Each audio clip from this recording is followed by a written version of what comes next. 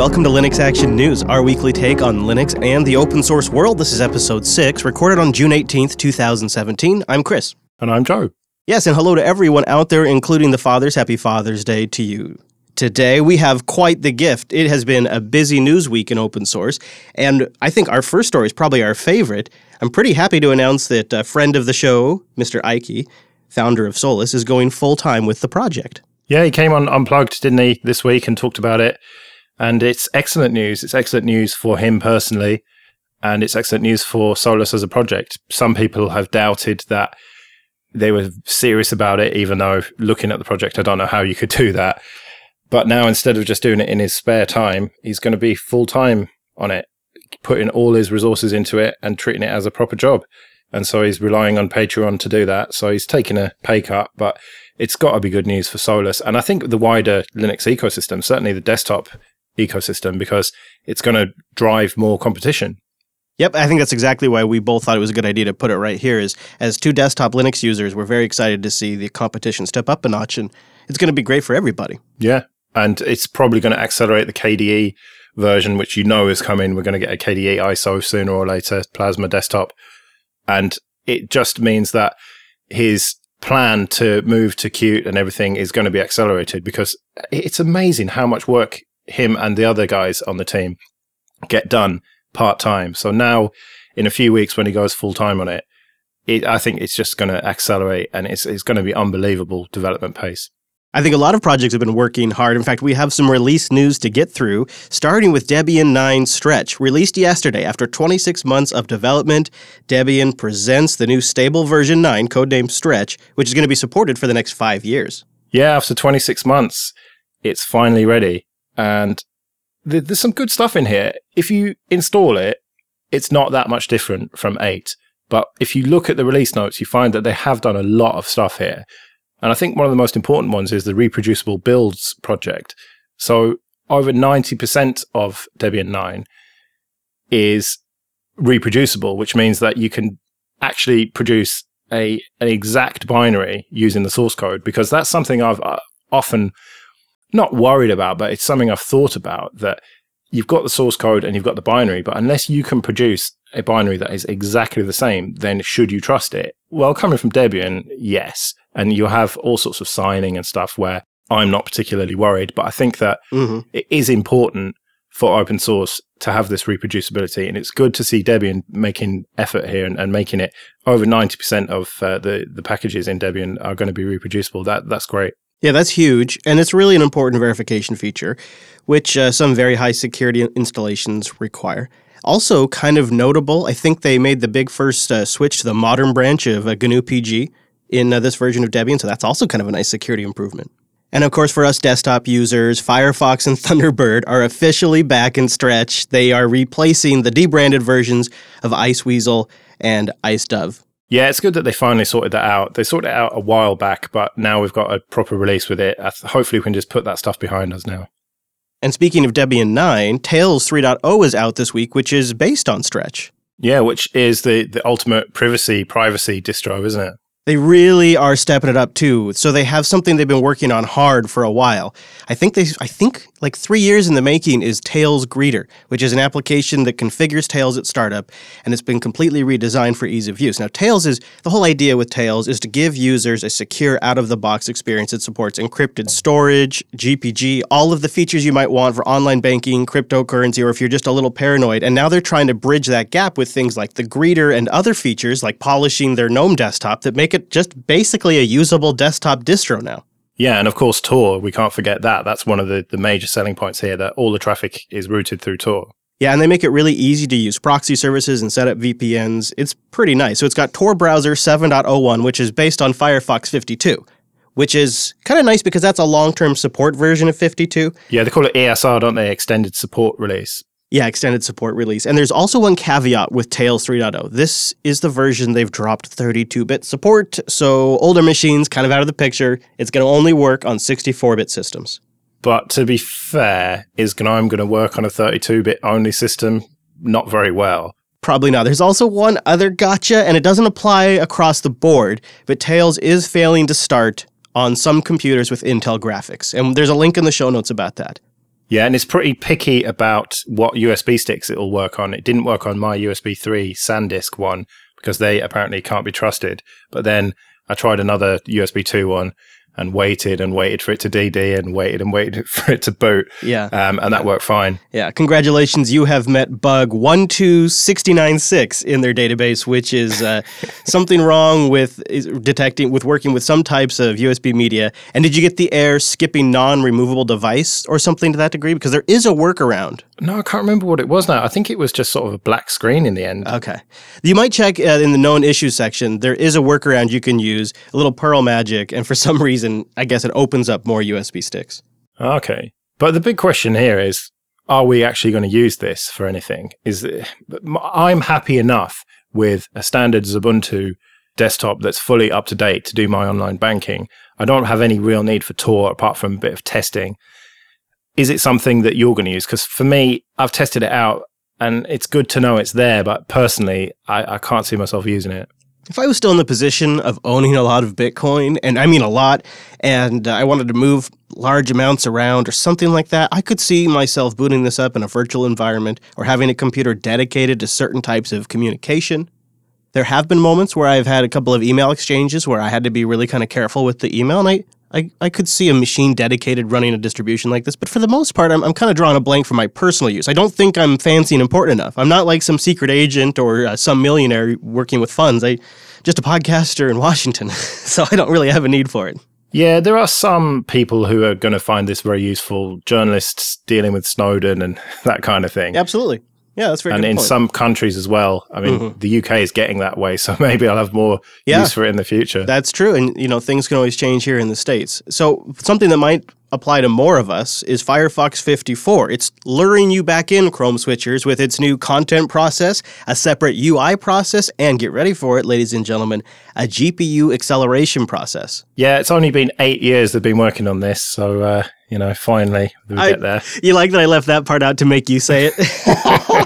Yeah, I did totally stop there. I know I am kind of a little underwhelmed because it's also not available for a lot of us if you have add-ons that block it, which is the case on Ubuntu right now. Yeah, out of the box with Ubuntu, because of the Ubuntu modifications add-on, that doesn't work with it. But I think that will get fixed fairly soon, hopefully. I agree. And one of the great things about Firefox is the add-ons. And I've got a ton running. And so therefore, all it takes is one of them to not be compatible, and then I don't get this benefit. And so that's why when I first heard it was having this multi-process architecture, I was using it and thinking it's not really any different. And then I read a bit more about it. Okay, that's why, because of my add-ons. Right, and that's really my favorite thing about Firefox as well. But there is a path. So Firefox 54 includes the new web extension APIs, which are hooks that allow for add-ons that work across multiple types of browsers. And in November, when Firefox, I think 57 is released, Firefox is only going to support the add-ons that use web extension APIs. Everything else is going away, including Firefox's original Zool overlay add-ons. And you talk about Firefox 57. I remember the big upgrade from 3 to 3.5. It makes you feel old, doesn't it? These numbers, Joe. No, these numbers are ridiculous. I remember when it hit 13 and I thought, wow, Firefox 13. And then Chrome comes along with its 60s and it's just getting out of control. Yeah. Do you think this is too little too late for Firefox? Because the market share, most people use Chrome now. Even on Windows, they're not using IE and Edge. They're basically using Chrome because they've just realized that it's a much better experience. And Firefox just seems to have fallen by the wayside. Yeah, it's default in a lot of desktop Linux distros, but one of the first things people do is install Chrome. Presumably that's one of the first things you do when you install a distro. Admittedly, yes. And I think it's going to be that way for a while. I don't think it's ever too late. It's not like the web's going anywhere, and Chrome's not getting any smaller. And Firefox can just keep chipping away at this, and it could end up being the iPhone Android situation where a smaller percentage of the market is on iPhone, but generally those consumers are more appealing to developers, so they release on the iOS platform first. Something like that could happen with a Firefox Chrome situation, where Chrome ends up being the vast majority, but Firefox walks away with a solid 20% maybe. I'm totally making up numbers here. But you see how there could be a bit of victory for Firefox without having to be the king. Well, talking about Tails there, that's what Firefox is great for, isn't it? The fact that it is completely open source and can be used for other projects like Tails and the Tor browser. Yeah. Whereas with Chrome, okay, you've got Chromium that you can use, but even that needs some proprietary stuff. So if you care about privacy, then Firefox is the browser for you, presumably. Mm-hmm. Mm-hmm. Well, I think they could make the performance argument pretty soon as well. Benchmarks that we've linked in the show notes from ours show that it's pretty competitive in memory usage and speed. Yeah, but it just doesn't have that brand loyalty that it once did. It was once upon a time before Chrome came along, it was just huge, wasn't it? It was starting to seriously compete with Internet Explorer, whereas now, Chrome's taken over. I think it was a few weeks ago, there was that Chrome has won post. Yeah.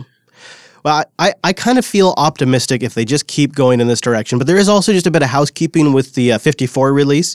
Mozilla has shut down the Aurora release channel instead of a 4-stage release pipeline where they have nightly, Aurora, beta, and then stable. Firefox will now just jump from nightly to the beta channel, cleaning things up a little bit. Yeah, simplifying things. I'm not going to miss it personally. Maybe some people will, but if it lets them concentrate more on things like this multi-process stuff, then I'm all for it. Yeah, it's more straightforward. To be honest with you, I always found it a little confusing. As an outsider, I thought it was a little excessive. I could see needing a channel like that internally, but for the public testing, it seemed too much. Keep it simple with DigitalOcean. Go to DigitalOcean.com and use the promo code Here's the Thing after you've created your account. You hit that, it applies to your account, and you get a $10 credit. DigitalOcean is a simple, fast, easy way to spin up a Linux system on a great infrastructure. You can get deployed within seconds. All systems use SSD, from the itty-bitties to the huge, ginormous monster systems. They have super fast Lightning network up to 40 gigabits into the hypervisors with data centers all over the world, a simple, intuitive API to work with it, storage you can attach easily. And one of my favorite features with DigitalOcean is their documentation. They have a lot of one-click deployment open source projects, but then, of course, you start using these things and they're awesome. You want to take it a little further. Here's one they've just posted recently. It really would work on any Ubuntu system. It's a tutorial on how to enable SFTP without shell access on Ubuntu 16.04. Go take advantage of that. Go to DigitalOcean.com, and if you create an account, use our promo code Here's the Thing, DigitalOcean.com, promo code Here's the Thing. Great cloud servers in 55 seconds or less. DigitalOcean.com, promo code Here's the Thing. Last week, we talked about the Ubuntu kernel live patching coming to 14.04, and we had quite a few questions about that. And so you reached out to Dustin Kirkland about this, didn't you? And he got back with some very thorough answers. Yeah, he sure did. So Dustin Kirkland's the Ubuntu product and strategy guy at Canonical, and also, I think, one of the main people behind LivePatch, because I chatted with him right when it came out. So I knew he would be the guy to ask. And Joe, you really stumped me. You said, well, what happens if, say, you've been running for 8 to 9 months with live patches coming in, you've never rebooted your system, and the power goes out, or your system crashes and reboots? Are all those patches reinstalled, or do you boot up with a vulnerable kernel again? And so Dustin's response kind of broke down in two ways. He said, first of all, they release an Ubuntu kernel update every 3 weeks, like clockwork. So if you install that kernel patch every 3 weeks, you get all of the updates. But assuming you haven't been installing your patches every 3 weeks and your system reboots, or you needed to reboot into an old kernel for software compatibility, then yeah, initially it would boot up as an unpatched kernel, and then after 60 seconds, the live patches would be reapplied back to the system, right back into memory. And why 60 seconds? So that's just in case there's any kind of critical issues, you could stop it. And depending how old your kernel is, you could have many live patches. We speculated there probably hadn't been a lot of live patches. Well, Dustin's been running it on his local system, and he has 44 live patches applied to his system alone. Yeah, and he said that there have been hundreds to date, because we speculated there were only a few, as you say, but no, there have been hundreds. Yeah, it's fascinating the way this system works, and I was confused. It's like, how are you doing this? Are you delivering these as apt packages? Are they available to my package manager? Can I uninstall them?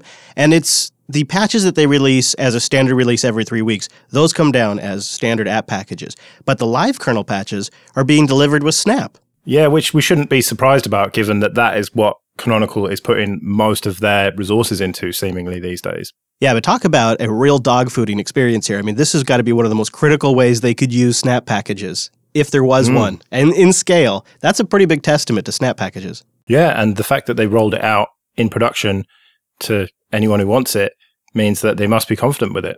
Yeah, he also sent me just a quick setup on how to get started on my 1604 system. And also today, I noticed that they are including some graphical options in future releases of Ubuntu to get started. So that could be really interesting. Yeah, that's going to lower the barrier to entry, which I suppose is good, but I don't know, I still stand by my concerns.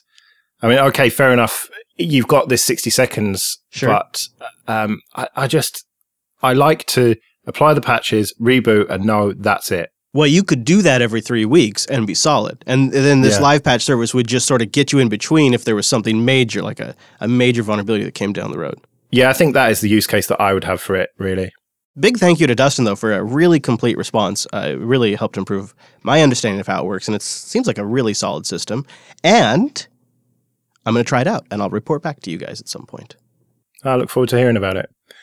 So let's stay with Ubuntu, kind of. And as we know, they dropped that bombshell a few months ago about abandoning Unity and Convergence and Ubuntu Touch. But UbiPorts, who were originally just about porting Ubuntu Touch to new devices, vowed to carry on with it. And some people were skeptical, including me, I'm afraid. But here we are with the first stable over-the-air update.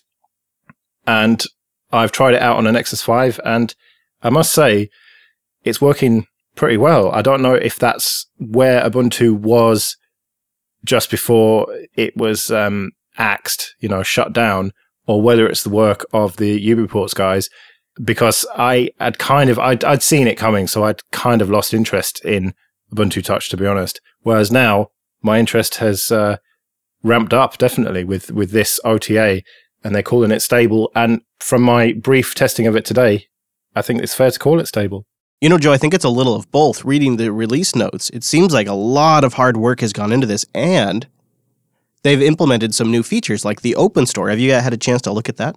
Yeah, I had a quick look at it. One thing that jumped out at me is you don't need an account to install apps. You can just open it up and just start installing stuff, which I think is great. That was always a bit of an annoyance before, having to create an Ubuntu account and give them my email address and everything. Whereas now, just open up Open Store and start installing stuff. Wow, that is really impressive.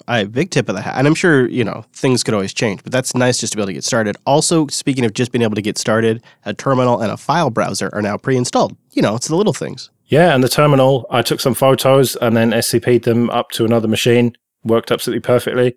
And it's so refreshing to have a proper Linux box in your hand rather than trying to install apps and try and hack things to get a proper terminal going. Now, I'm going to be real with you. This isn't going to get me away from a mainstream smartphone anytime soon. But I am so thankful to see projects out there that are hedging against Android. And one of the things this project is involved with is Halium. As you may know, we've talked about it, I think, in brief on Jupiter Broadcasting in the past. But it's a layer that's going to standardize the Android hardware compatibility between Linux distributions. So this layer is something that they can all target. And it solves the problem that Android device drivers can't be used natively in a regular Linux system. Yeah, it aims to deduplicate effort, doesn't it? Whereas you had all these projects doing the same thing. Now they've decided to get together, like Plasma Mobile, for example. And so it's good to see that is actually coming along now. Yeah, the Plasma Mobile folks showed off Plasma Mobile running on a Fairphone 2 using that Halium intermediary layer. Today, I think, or yesterday. So it's getting pretty close. And that's, if nothing else, something that's going to be benefiting a lot of open source projects. Yeah, and something else that's interesting in this announcement is they're talking about Anbox, which is a way to run Android apps on Linux. And they accept, it's really good to see that unlike Canonical, UbiPorts accept that it is very important for them to be able to run Android apps on Ubuntu. Well, it's UbiPorts, that's another thing. They don't know what to call it, but we'll get to that. Yeah, that's up in the air for now. Anbox, though, does look interesting. They compare it to Wine for Linux, and they say it's probably not going to be the same, but they believe apps like WhatsApp, Snapchat, and Netflix may be usable in Anbox, which that would be great for the platform. That seems very ambitious, given that they're going to have to rely on Google Play services and stuff, so they're going to have to get that stuff going. But at least they're thinking about this stuff. And it's something that, I don't know, was it arrogance of Canonical to not consider Android compatibility? Because if you look at something like Sailfish, that has got it. Tizen has got it to some degree. And I think it is important to have that for your new platform, because if you can get Android apps running, then it opens up so many more apps than the small number of native ones you have, and attracts people to your platform. Arrogance could be one way to describe it. I would be more charitable and say it was probably adhering to a vision, because this wasn't just about an experience on a phone. It was an experience on the tablet and on the desktop. And so you needed Qt and QML applications to really achieve that. And an Android application looks really awkward in a desktop experience. So it was probably more adherence to vision, but it might have been tunnel vision that didn't benefit the platform. Yeah, I suppose so. And they talk about Unity, which is YUNIT. So Unit. I think it's supposed to be Unity, but it's a stupid name anyway. And that's the fork of the desktop version of Unity. And they had originally said they were going to be working with those guys. Well, it doesn't look like much has happened, but they are acknowledging that, and they are looking to work with them in the future so that we'll get proper convergence. It's remarkable to me how far they've come in a few short months compared to where Canonical got with it. I suppose they've got the building blocks there already, and they seem to be really going for it. And we've seen Firefox OS die. We've seen Sailfish not doing brilliantly. Tizen is kind of ticking along. And it's good to see a proper GNU/Linux phone, rather than Android, which is becoming more and more proprietary. It'd just be nice to have an alternative. And they say that we don't need to compete with Android because we're not a big company. We don't have a huge staff to pay and all that stuff. So they're just going to make something that is good, and hopefully people will come and use it. It's also about enabling older devices. Your Nexus 5, for example, perfectly good phone. Google's not really interested in maintaining that anymore. Why not throw something like this on there and get another year or two of value out of it? Or even if you got another 9 to 10 months of value out of it, you have a file browser, you have a web browser, you have a terminal. It's now useful. Well, I don't know, you still have got Lineage available for it and a bunch of other ROMs, so I'd probably be more inclined to do that if I needed to use this as a daily driver. It's just your use case and your preference, I think, and it's just nice to have another option for hardware that's still perfectly good, but the rest of the industry has moved on from. Yeah. Yeah, I really do hope that UbiPorts continues. I wasn't optimistic, whereas now they've proven me wrong on that, so I really hope they continue to do so and drive it forward. And I think sometimes it needs a big shock to shake things up, doesn't it? And change the perspective on things. And hopefully they're going to be the people to do it. I agree. And speaking of big shocks, the last release of FreeNAS was a big shock, and the project made an about-face and went back to version 9. And now FreeNAS 11 has been released. They've jumped right to FreeNAS 11, and it's based on FreeBSD 11, so it's nice to have those versions match up. Yeah, it's as if they've kind of said, well, let's just forget about 10 and move on to 11. This looks like a hell of a release. It's introducing a new beta version of their administration GUI. So you have the new GUI and you have the old classic one, which is selectable at the login screen. It's based on some AngularJS magic. It looks great with live stats, but that's the least of the story here. I'm very impressed with what the team has done. It's really forward-looking. So I think a couple of the big headline features, though, are the new alert services page, which configures the systems to send critical alerts from FreeNAS to other applications like Slack or PagerDuty, AWS's mailing system, HipChat, etc. Mattermost is on the list. That is a forward-looking feature. I'm going to have to be characteristically negative here. Okay. So should it not just be doing one thing really well, Unix style? Should it not just be a really great network-attached storage distro? Does it really need to have all these other features? Well, they're standing on top of a FreeBSD 11 release, which is using ZFS for the file system. So that stuff is pretty rock solid. Well, that explains why when I went to download and install this, I noticed, hang on, it needs 8 gigabytes of RAM. That's the kind of minimum spec for it. Yeah. And so I thought, I'm not going to chuck this on an old box, and I'm definitely not chucking it on my main machine. Yeah, ZFS can use some RAM, especially if you have a lot of storage. Yeah. It just seems overkill for my needs, at least. I think this is much more aimed at enterprise, isn't it? It's definitely getting there. In fact, one of the new features that I thought was really impressive is it can now emulate an S3 server, like an Amazon S3 distributed file system server. It's using the open source Mino project, which provides S3 storage on FreeNAS, so you can then build your cloud, quote-unquote, applications to talk S3, but communicate locally to your FreeNAS server. Oh, so that's going to potentially save you quite a lot of money then. I think that's the idea. And then you build for S3 in mind, you use it locally, and then if it comes time to publish it on AWS, you don't have to really refactor much of your code. It's just sort of change the URLs and you're good to go. That's my assumption. Yeah, as I said, enterprise level stuff, really. This is not the kind of thing that you're going to download, chuck on an old box and repurpose an old laptop. I think they're trying to do both. They're introducing features that make it easier to host things like Plex and other home user features, but they're also introducing features that make it nicer for developers and business deployments, which why not? If you have a rock-solid BSD foundation and a rock-solid file system, you really have a lot of latitude there to build features on top of that. I think you might be right. It might be getting to the point where it's too large, but then we have our friends over at Open Media Vault that have a new release. Yeah, why are we talking about a BSD thing on a Linux show? Let's talk about something that's for proper Linux, based on Debian. So we've got this brand new release of Debian 9 and brand new release of Open Media Vault 3, based on Debian 8. Oh. Yeah. I think that whole transition to Systemd kind of took them by surprise, so they had to adapt their backend to Systemd, which required a complete refactoring of the backend of Open Media Vault, I believe. Now, I tried to install this today, right? And you get through the ncurses Debian installer, and it gets to a point where it says you have to pick the disk. Now, I didn't read it properly. It said it's going to use the whole disk, but it did also say that you will confirm at the next screen. So I selected the disk that I wanted, pressed enter, and then suddenly it's installing and destroyed all my partitions. I was like, no. Yikes.